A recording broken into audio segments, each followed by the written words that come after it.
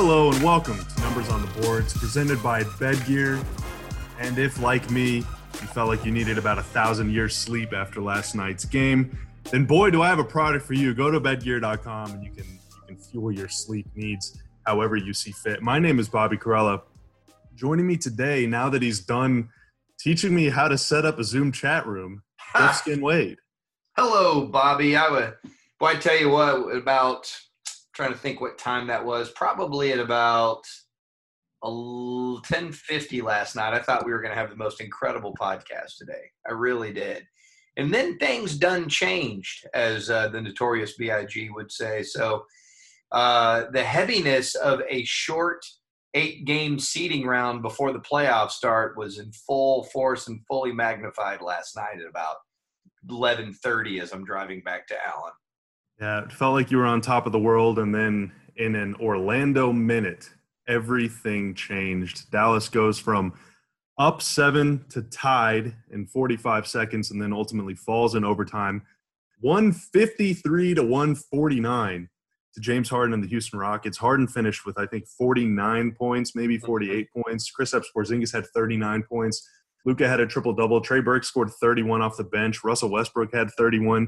Daniel House hit 6 threes. Ben McLemore hit 4 threes. It was just it was an all-star game, really, for the most part. It was, as Rick Carlisle would call it, he probably used the term pillow fight, either publicly or privately, to describe that game. But it ended, and unfortunately it ended whenever the Rockets had more points than the Mavs. So just fresh off the top, Skin, I guess, where do you want to take it? Do you want to wallow in misery, or do you want to regroup?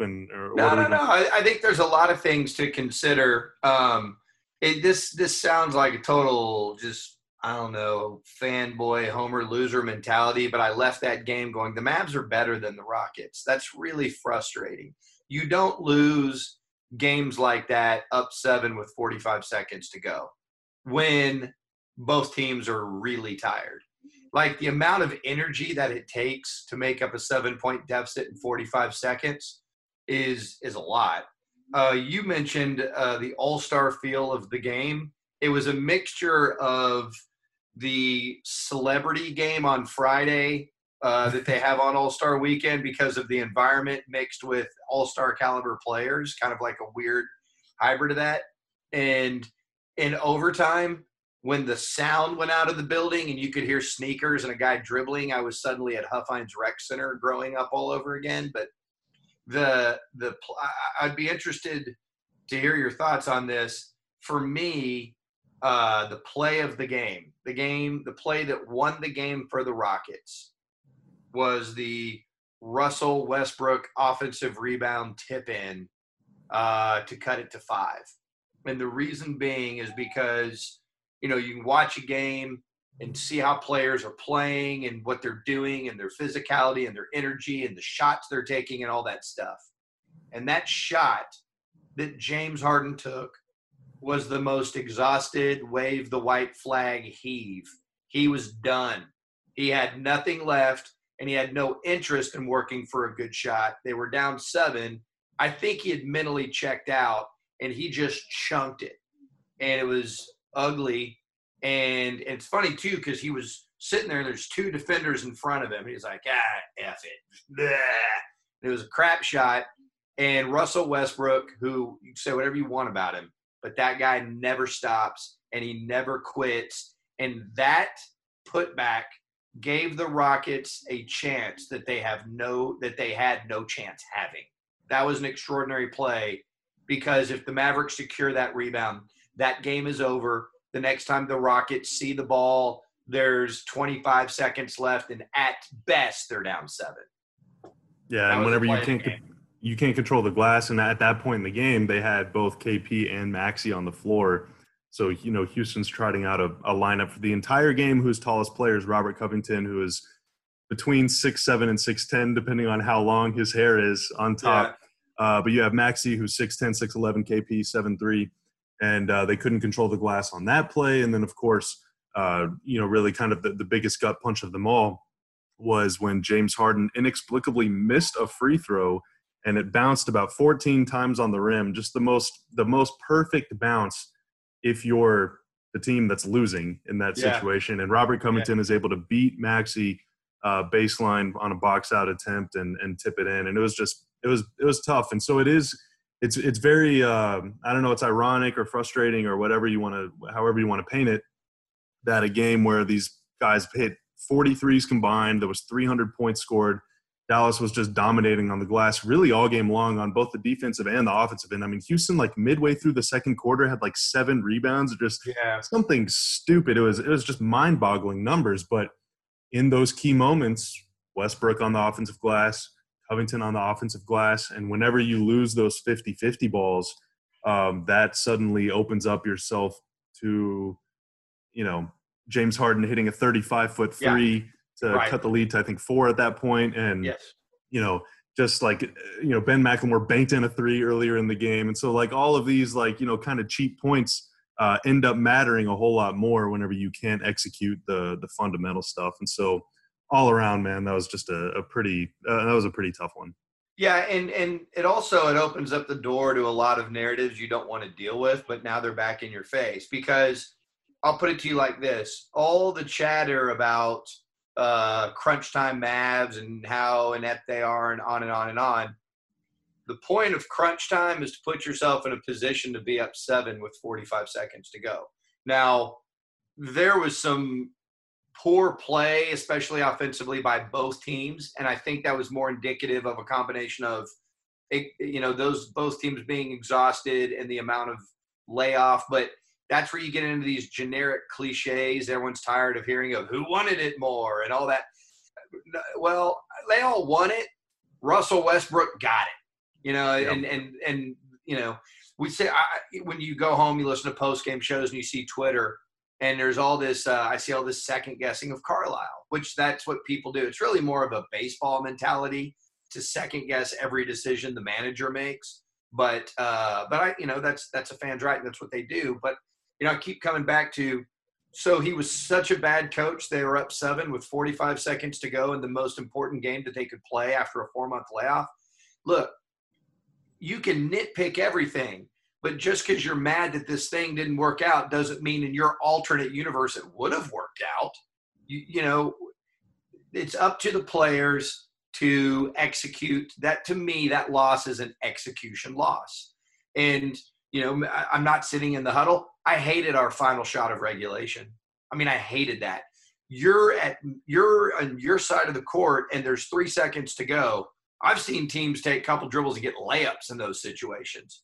It happened to the Mavs against the Wizards. Bradley Beal did it to them just a couple months ago. Absolutely. So, it's so funny after all this talk of like, we don't post up, we don't post up, we don't post up.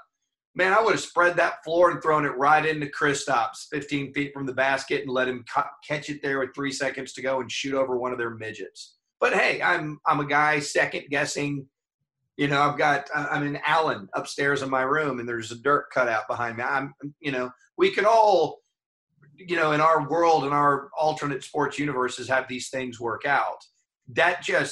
We're all extra bitter because that was the most important game that they'll probably play in these 8-game seeding round. Because if they beat the Rockets, you and I are having a discussion today that the Mavericks have already clinched a playoff spot, and they are in a really good position to move up to 6 or 5 or whatever you want to say. And now that feels like that possibility is eons away. They're sort of going, all right, we're the 7th seed. What happens next? Yeah, there was it was a bad 24 hours for coin flip results. So Dallas goes to overtime and loses, and then also the day before that, the Pelicans. You could make the case that they should have pulled off an upset win against the Jazz, and had those results been inverse, Dallas would be a half game behind Houston and only a game and a half behind Utah. And so it just would have been, like you're saying, man, the whole context of this conversation and our mindset would be totally different. But part of the beauty of basketball is that, you don't get to wallow in your misery for too long, because you got another game tomorrow. And in this case, the Mavs play the Suns, and their next 2 games against Phoenix and Sacramento are the ultimate you better take care of effing business games, because Phoenix right now is the worst team in the West that is in the bubble. They're 29-37. They're 5 back of eighth. You have to be not only within 4 games of eighth, but also in ninth place to qualify for that little play-in. And right now there's 5 teams between them and that. So that's a game that you really should win. Phoenix did beat Washington on day 1 of the bubble, but of course Washington's without Bradley Beal and Davis Bertans. They're without Kelly Oubre, Phoenix is, and so that's a game you should win. And Sacramento just lost to San Antonio yesterday, and they're also dealing with a lot of guys being out injured. Yeah. So, I mean, man, you got to win these next 2 games. But I guess we can talk about that in a little bit. But kind of one thing that I wanted to say about the Houston game is that you said something about fatigue, and I agree, man. They looked totally gassed, both teams. Like, in the final 5 minutes, Luka did not even want the ball. Like, he's tossing it over. Like, he's like not bringing it up the floor. James Harden, they stopped running the offense through him. I mean, there was a lot of Westbrook stuff and just kind of swinging around and let other guys shoot. And I think the layoff contributed to that, but also it was kind of maybe a preview of what we'll see once the playoffs start, like mismatch hunting. With about 5 minutes left, Maxi Kleber came in the game for Dorian Finney-Smith. Finney-Smith had 5 fouls, and I think he had just committed a turnover. And it really just – he and Seth Curry both kind of just really struggled to get going in the game because they were in foul trouble so early. So I blame Maxi you comes for in. saying Seth Curry was good. I can't believe you did that, Bob. That's all your Yeah, fault. you and I jinxed it, man. I take full responsibility for that, Seth. I'm Dude, sorry. I don't know if you saw it, but I had a Seth Curry tweet during the day that was praising his month of February as maybe the greatest three-point shooting month ever. Look how he repaid you for that one. Oh, man. I'm sorry I interrupted you. I was laughing about Seth. No, it's all good. So both of those guys, they had forgettable games, but so in comes Maxi, and of course Houston's going to put Harden on Maxi because he's the least dynamic guy off the dribble and all that stuff. And so Dallas, instead of going Luka KP 2-man game, went Luka Maxi 2-man game because they wanted to force Harden to switch on to Luka to make him work.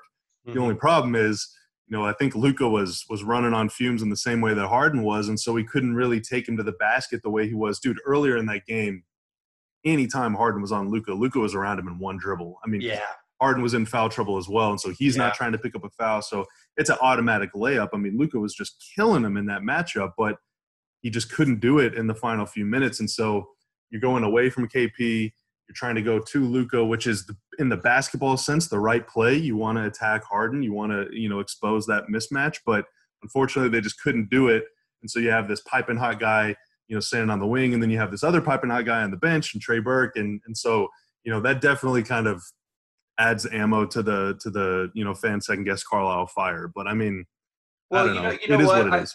Yeah, it is what it is. And I wanted to give Harden some credit. And I think part of what you're saying is accurate, that Luka was not physically at his peak and able to take advantage of Harden. But I had just said on the broadcast, because there was a play right before it where Harden was he was baseline side, and Luka just dribbled around him and got in for a layup, and it was easy. And I'd mentioned, because of the foul trouble, I was like, man, Harden ain't even trying to cover Luka.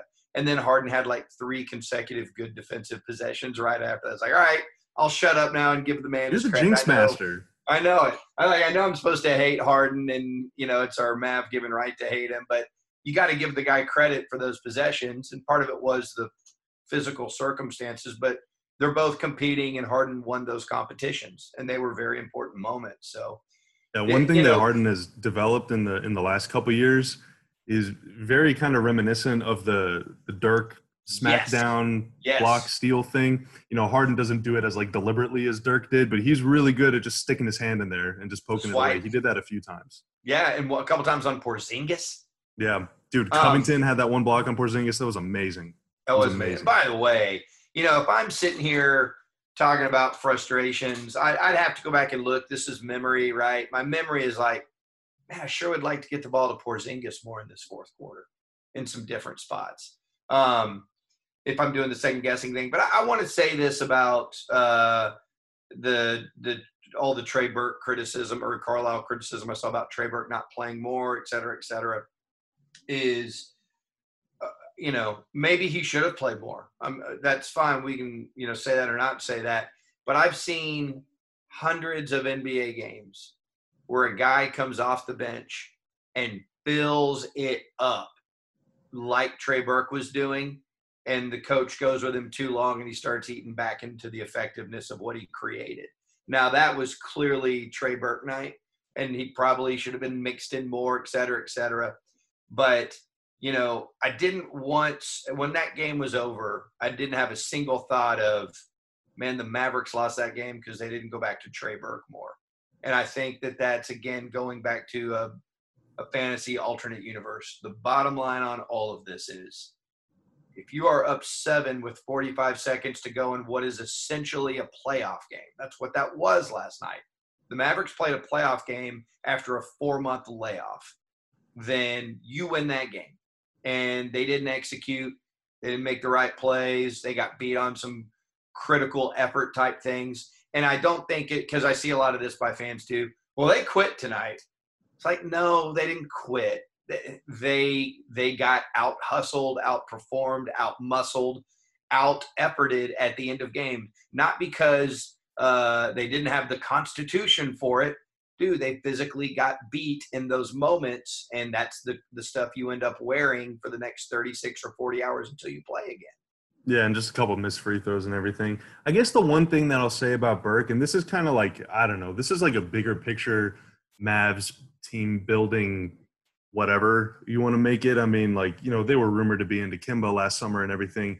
I mean, I feel like last night was a pretty good illustration of why Dallas feels like, even though Luke is this all-world player, why the Mavs feel like having multiple ball handlers on the floor is important. Because in the event when Luka does get a little tired, or maybe he's dealing with foul trouble, or maybe he's just hurt and not playing or whatever, then you have another fallback option to go on. And right. A guy who can break down the defense. Because this whole offense, I mean, again, I know after a loss you don't want to hear it, but this is the best offense ever in terms of efficiency. Did you see their first half offensive rating? Yeah, it was 141.7, which is yes, like break your computer screen good. Right. But this whole offense, and again, this is the best offense of all time, is predicated on getting the ball in the lane, inside-out basketball, or I guess really kind of outside-in if you want to look at it that way. Start on the perimeter, break down the defense, get in the lane, kick out the pass to a shooter, or finish at the rim. That's what they do. And if it cannot succeed without the key ingredient of getting the ball into the lane. And so that's the one thing that I would say, and maybe Trey Burke isn't the guy, maybe just giving it to Tim or giving it to Curry, like going somewhere else, but having some type of alternative option to where if for whatever reason, you know, Luke isn't able to get by his man, then, you know, swing it over here and attack the defense from a different direction with a different guy. I feel like that's really important. But then again, too, I mean, you know, you're up 7 with 45 seconds left. And so it wouldn't have even been an issue if you make a free throw or get a rebound or whatever. No. But I like the conversation, Bobby, because it leads to other situations they'll find themselves in, right? And the thing that's so interesting about Burke, and, you know, when we have these conversations, I'm going off memory. I'm going off of what I remember seeing on the floor. I don't have the numbers in front of me. My memory of when Trey Burke was here, I've seen him play plenty of times, but specifically here, is that he had the ball in his hands the whole time he was on the floor. What we saw last night was catch and shoot off the ball. Like, we were running it back on the postgame show. Everything was catch and shoot. And usually I'm used to Trey Burke pounding it.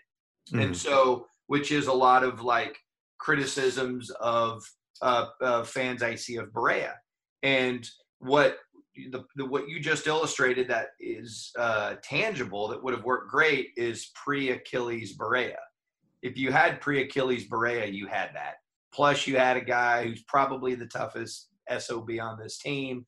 Plus he's got a championship pedigree. Plus he's a veteran. But it's just at the age he's at, coming back from Achilles and being that player he was, you know, nobody's done it. Nobody, ever. The closest guy to being that was Dominique Wilkins, and he was a different style player. So they do need that, though, and that is why they wanted Kimba. And, you know, last night was definitely Trey Burke night. He was incredible, and maybe he should have played more and all those things, but, you know, we have it when we're at our most frustrated analyzing losses. That's where I think we go to the most illogical places. Because, again, this team was up 7 with 45 seconds to go. That's not a crunch time problem because you just went through 4 minutes and 15 seconds of putting yourself in a position to not have that. There's a lot of different ways to look at it. There's a lot of different criticisms that are valid. But I think there's a tendency, we all do it, to go, well, in my alternate universe, I would have made this decision and we would have won. I'm like, what do you – no, that's probably not likely. If it came down to one play, one single play, and you made this horrible decision, all right, I get it. But that was just an execution breakdown. I've said this a million times. So anybody that's played in the NBA, most people who've played in the NBA, like you and me, of course, like you and me, have heard a coach when they're getting ready, the other team is shooting a free throw. They've heard a coach put his hands to his mouth and yell, "Box out." Like, think about that.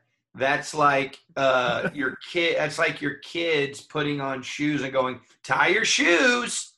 Duh. Yet it happens after 20 years of being coached in basketball. There's guys that are out there and the coach is going, "Box out." Like, hey, don't forget to breathe. It's the most basic fundamental thing and basic execution that everyone knows how to do. I can distinctly remember learning how to box out when I was 12 and 11 years old. But in those moments, you either get it done or you don't. And if you don't get it done and you don't do the basic execution, or someone outperforms you, physically outperforms you, that's not a coach's fault. And as much as we want to yell and be angry and justify our emotions, that's a very basic execution problem. And in the final 45 seconds, the Mavericks had two tough rebounding fundamental execution situations that bit them in the ass after kicking Houston's butts on the boards all night long. Yeah, and in that game, there's 118 possessions. You're going back and forth, almost 100 three-point attempts. I mean, there's thousands of events, as Rick Carlisle calls them, in an NBA game. And the ones that happen in the first quarter, he'll tell you, are just as important as the ones that happen in the fourth quarter. Of course, the ones that happen in the fourth quarter carry a little more significance because of their outcome on the game. And so you just have to execute. It's just execution, man. And it's funny whenever you talk about, you said Russell Westbrook wanted it more, or Russell Westbrook got it. You said he went and got it, right? Whatever the cliche is. Yeah. So Game 2, 2011, the Mavs end that game on a 22-5 run or whatever. They outscored Miami 20-2 before Mario Chalmers just about, ruined the finals for everybody for the rest of our lives. But, did Miami fail to execute, or did the Mavs want it more? Mavs fans view it as Dallas just refused to lose, but also Miami started settling for a bunch of step-back threes. They stopped playing. They stopped, they kind of just they were playing with their food a little bit. Yeah. So we want, you can credit the Mavs in 2011. Well, you should probably credit the Rockets too. I mean, Russell Westbrook just went beast mode there, and Covington made an incredible play. I mean, but in games like that, it's not just one team doing it and one team failing. It's just some of it is just dumb luck, that shot that Harden missed, the free throw. If it just bounces 99% of free throws, then the game is over, Right. But it is what it is. It happened. And unfortunately you just gotta live with it, and you gotta move on. Almost no matter what, you're going to be in the playoffs unless you go 0-7 and Memphis goes 7-0. So in the grand scheme of things, in the course of human history, doesn't matter. But for this specific season, this specific tournament, it probably sucks. But you got to live with it, and you got to move on. And that means moving on to Phoenix, who for every other team in the bubble would be okay, cool. Yeah, we'll be able to bounce back. But for the Mavs, Phoenix is, the ultimate kryptonite. So, Skin, what happens in this game if on Monday morning we're waking up after Mavs win, hopefully? Why will they have won the game? What can they take from this Houston game? And it's almost like you can't even do that. Yeah. Houston plays a bunch of shooting guards. Right. Phoenix has DeAndre Ayton. So what does Dallas have to do in order to beat Phoenix and right the course? Yeah, I think the first thing that comes to mind is have a couple of important players have a more standard game for what they've done this year, and those two names would be Dorian and Seth. When Seth is on, the Mavericks are impossible to defend. They really are. when he is on, because you know what Luka and KP are going to do, and really Tim's been pretty consistent this year. So I think those two guys having games more akin to what they have, I think causes a great ripple effect. Because the Mavericks, look, they're not a good defensive team. They can be a good enough defensive team. And part of that is Dorian being really good, Maxey being really good. And I think Seth is an underrated defender. He's not a great defender. He's certainly not get him out. If he's out in space, he's just going to keep someone from he's not that guy, but he's intuitive. And so he can make plays. He makes steals, plays. Right. He had a really great dig down last night on Russ, that stopped a run. So I think those two guys getting more just having a more standard Maverick style game for them goes a long way to doing that. I can't wait to see the Ayton KP matchup. Oh, that should be fun, dude. And then, we're going to have a Booker. Not that I think that Luka's going to be draped all over Booker the game, but we're going to have some nice Booker-Luka showdown style moments, because those are dude, remember some of these games Booker has had against the Mavs with like Wesley Matthews draped all over him and he can't be stopped. I think we're going to have a pretty fun little shootout tomorrow. And I also think, look, Phoenix, you have to go beat Phoenix if we want this team to be what we want them to be. But Phoenix is better than their record is, in my opinion. They had the weird situation with Ayton missing all those games and then a new coach changing the philosophy. But I think Phoenix is a little bit better than we think they are. Yeah, but they will have no Oubre, so they're starting – it's a lot of kids that they're starting. They're starting Booker, of course, who's still just 23 years old. He's actually younger than Porzingis, if that – Wow. That doesn't make any sense to me, but he's younger than Porzingis. DeAndre Ayton, second-year player.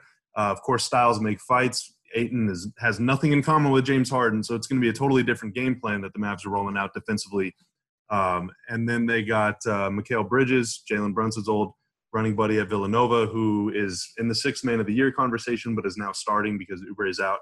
And then also Cam Johnson, who's a big-time shooter from the wing. And so there's still plenty of offensive firepower. They got Ricky Rubio. Yeah, I was going to ask whenever about the Mavs played the Suns in November, he and Aaron Baines combined to commit about 37 flagrant fouls on Luka, none of which were called.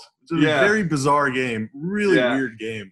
I'm sure Luka hasn't forgotten about that, but I also hope that the Mavs haven't forgotten that the last time they played the Suns, January 31st, Phoenix slapped them around at American Airlines Center. They were up like 30 or maybe even 40 in that game at one point. That game just got really out of hand. That was a brutal one. Yeah, bad night. And there are sometimes teams that for whatever reason they cause you huge problems. By the way, I could probably find this. Do you know the Mavericks? And so it changed after last night. But do you know the Mavericks Rockets history since 1994? Like series matchup? Yes. Houston's got to be ahead, right? Dude, while we're talking, I'm gonna pull this up. Okay, I'll stall. Let me talk you through my thought process. So I think Houston is ahead because the mid-90s Rockets were awesome and the Mavs really weren't. And then both teams kind of tailed off toward the end of the 90s. So I guess the Mavs were still kind of tailed off and the Rockets sort of did as well. They got like Dream, Barkley, Pippen, I want to say, but they were just kind of like fine. And then you enter the early thousands when the Rockets started really falling off and the Mavs started taking off, but then they got McGrady and Yao. And so like pound for pound, I feel like they've just sort of like, the Mavs' highs were much higher than the Rockets in the thousands, but the Rockets were still always consistently there. And then as the Mavs tailed off, the Rockets picked up. So I feel like it's got to be close to even, but the Rockets may be ahead a little bit. You ready for this? Okay.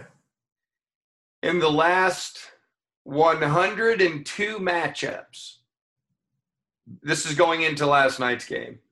In the last 102 matchups between the Mavericks and Rockets, both teams have 51 wins. Oh. And the total score in those 102 games is Dallas 10,342 to Houston 10,336, with just a 6-point separation since the beginning of the 94-95 season. Wow. That is crazy. Well, and last night, of course, went to OT, and it was only decided by 4. I was sitting there thinking, for the longest time in my head, it was always about, Mavs Spurs, Mavs Spurs, Mavs Spurs.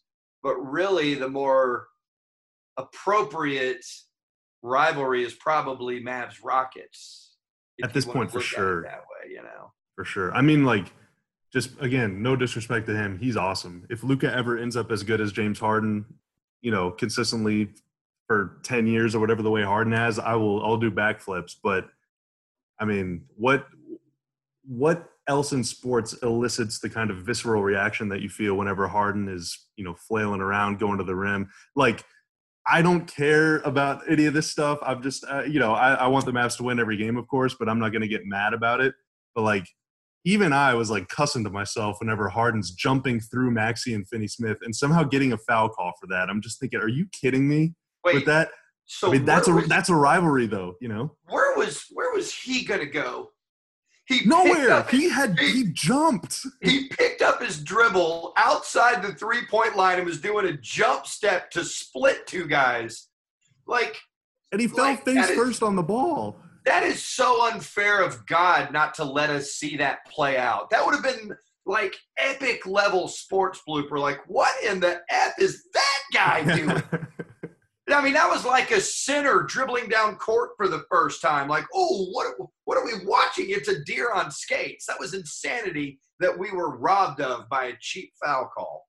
Yeah, I mean, man, I don't know. I feel like you kind of have to go spirit of the game in that situation and say there's a 0% chance that, first off, that's not a basketball move. Second off, if there was no foul call, then it would have been a travel. Like, he would have taken 30 steps and fallen down. Like, that wasn't going anywhere. So bailing him out with a foul call when it wasn't even a foul to begin with is just insane to me. But yeah, it looked like open gym after football season when all the linebackers would come out and start playing pickup basketball. That's what they're trying to hit the gap up the middle. You're like, This isn't 34 blast. This is basketball. Yeah.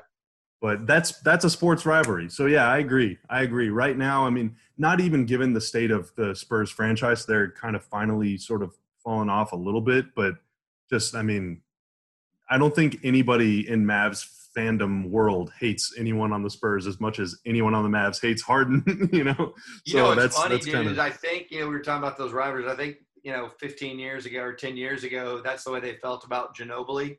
Mm-hmm. And man, Ginobili is such a good person. I mean, he is such a good – like, what little I know, the stories I've heard, and I know one time my stepdad's mother lives down south, and she's the biggest Spurs fan, and she's the sweetest old lady. And so I kind of got her down there on the front row just to see warm up. And I'm standing there at midcourt, and Ginobili walks by me, and I go, hey, man, that lady over there is the biggest Spurs fan in the world. And he went over there and sat beside her and talked to her. I mean, he doesn't know me. He didn't. Don't tell me that story, Skin. I don't want to know. La la la la la. And just the people I've talked to in the Spurs organization, the stuff they say about Ginobili, there's not one Mad fan alive that would not like him as a person. There was in 2000, either 15 or 16. It had to be 2015. The Spurs were whatever seed they were in the playoffs, and Chris Paul eliminated them on a buzzer beater, I want to say, maybe even in Game 7 to win the series. And like hour and a half after that game is over, your season is done. The Spurs tweet out a team photo of all of them at dinner, all the players, all the coaches, bottles of wine, having a great time together, all smiling. And I'm just like, I hate how much I love this picture, Like, they just look so happy together. That's the ultimate – this is the ultimate team, and to a certain extent, like, if you hate the Mavs, then you probably hate all the fun that they're having on social media, because I don't like when my rivals enjoy their life. It's not enough that I win, Skin. My opponent has to lose too. No, you're right. That's funny. And the other thing too that reminds me of is when you have a tight-knit squad, there is obviously the highs are incredible, but there's also some beauty and experiencing the lows together and being together through those lows. And I think that, whatever I feel about that organization, as a fan, it's pretty evident that that's a real team and a real tight-knit bunch that really has each other's backs for years to come. Like, I get so excited, even all these years later, when Dirk will see Tyson Chandler again or whatever, Jet, their bond is just like the realest thing ever. And I just think it's really, really special. Yeah, well, and I guess to tie it back to the Mavs somehow, after the game last night, KP, like, what are your thoughts on the loss? And he said, it's a great experience for us. That was what he said. And I'm thinking, like, are you high? And then he was like, it's going to be good because we're going to learn from this and it's going to help us, for the real thing. And if they really do approach it that way, then that's definitely the right attitude to have and the right spirit to have, because, you can do one of two things after a game like that. You can either suck it up and move on, or you can be upset about it and lose to Phoenix tomorrow. And so we'll see hopefully they do learn from it. And Lucas said, we all have each other's backs and everything. So there can't be any sort of infighting or internal doubt or any of that stuff. You just got to keep your eye on the ball and hopefully learn from this at some point before it comes back to bite you too hard. But in the meantime, Skin, I'm always going to stand by you no matter what happens on I got your back, Bobby. Yeah. Is any final words, any parting shots before we get out of here? No, man, I'm glad we did this. I think I just flushed all the negative energy from last night out of my system talking it out with you. So that's good, man. I feel much better. I can't wait to see the game tomorrow night. Yeah, and that is at 8 p.m. tip-off, I believe. Another correct? 8 p.m. tip-off. Pre-game at 7:30. Yeah, and so last night we had the late start because of the dual national broadcast. I don't think we're going to have that tomorrow night. I think it's going to be a tip pretty close to 8 o'clock. So okay, and that game is strictly, I believe, on Fox Sports Southwest, not even NBA TV or anything. So if you're in market, tune in on Fox Sports Southwest. Pre-game 7:30, real thing at 8 o'clock or 8:10, thereabouts, as the Mavs look to clinch a playoff spot. Now, Memphis plays tomorrow at 3 p.m., and so if the Grizzlies lose, the Mavs will have already clinched. If the Grizzlies win, I forget who they're playing, maybe the Spurs or something. If they win the game, then the Mavs will have to win in order to clinch their first playoff spot since 2016. Either way, the stakes are high. Pretty much every loss from here on out is the nail in the coffin for moving up. You almost have to run the table if you want to move up to sixth or seventh or fifth at this point. But we'll see. Step one is tomorrow.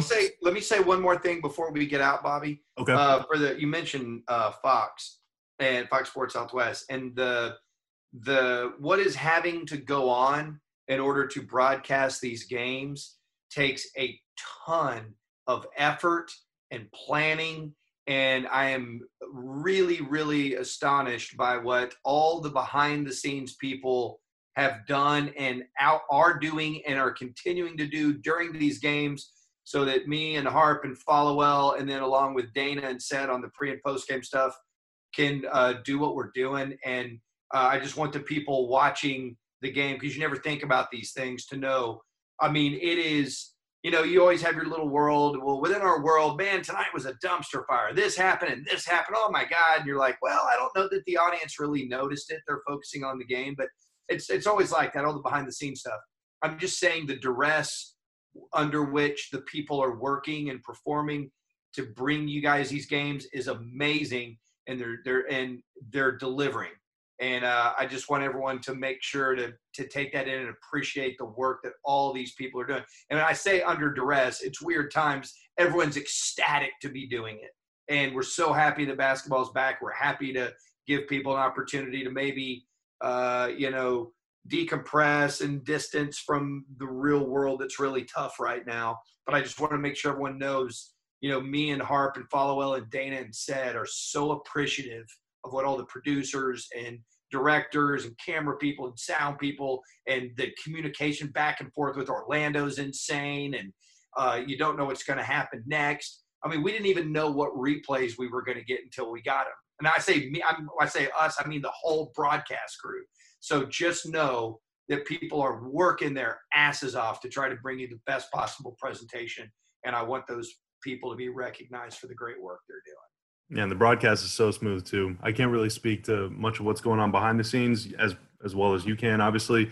But you can't tell that you guys aren't there when you watch the game. And I feel like that's a pretty high compliment to be paid to y'all, because it can't be easy to call a game where you're reacting to stuff at the same exact time that I am. And but you're in charge of communicating what's going on to the masses. So really well done. Major props to everybody at Fox. Absolutely. They're kicking ass. Yeah, for sure. And let's do it 7 more times, man. 7 more times before the playoffs really get rolling. Let's see if the Mavs can right the ship. That starts tomorrow. against Phoenix, and then they play again, I believe, on Tuesday against the Kings, and that one is a matinee. So in about 36 hours, you'll get 2 Mavs games, which is awesome. As long as they go 2-0, my expectations aren't too high. Just win both of them by at least 30. All right, Skin. I am Bobby. That is Skin Wade. He's the legend. You can catch him on the Ben and Skin Show on the Eagle, and you can also catch him on Mavs broadcasts and pregame on Fox Sports Southwest. He's everywhere.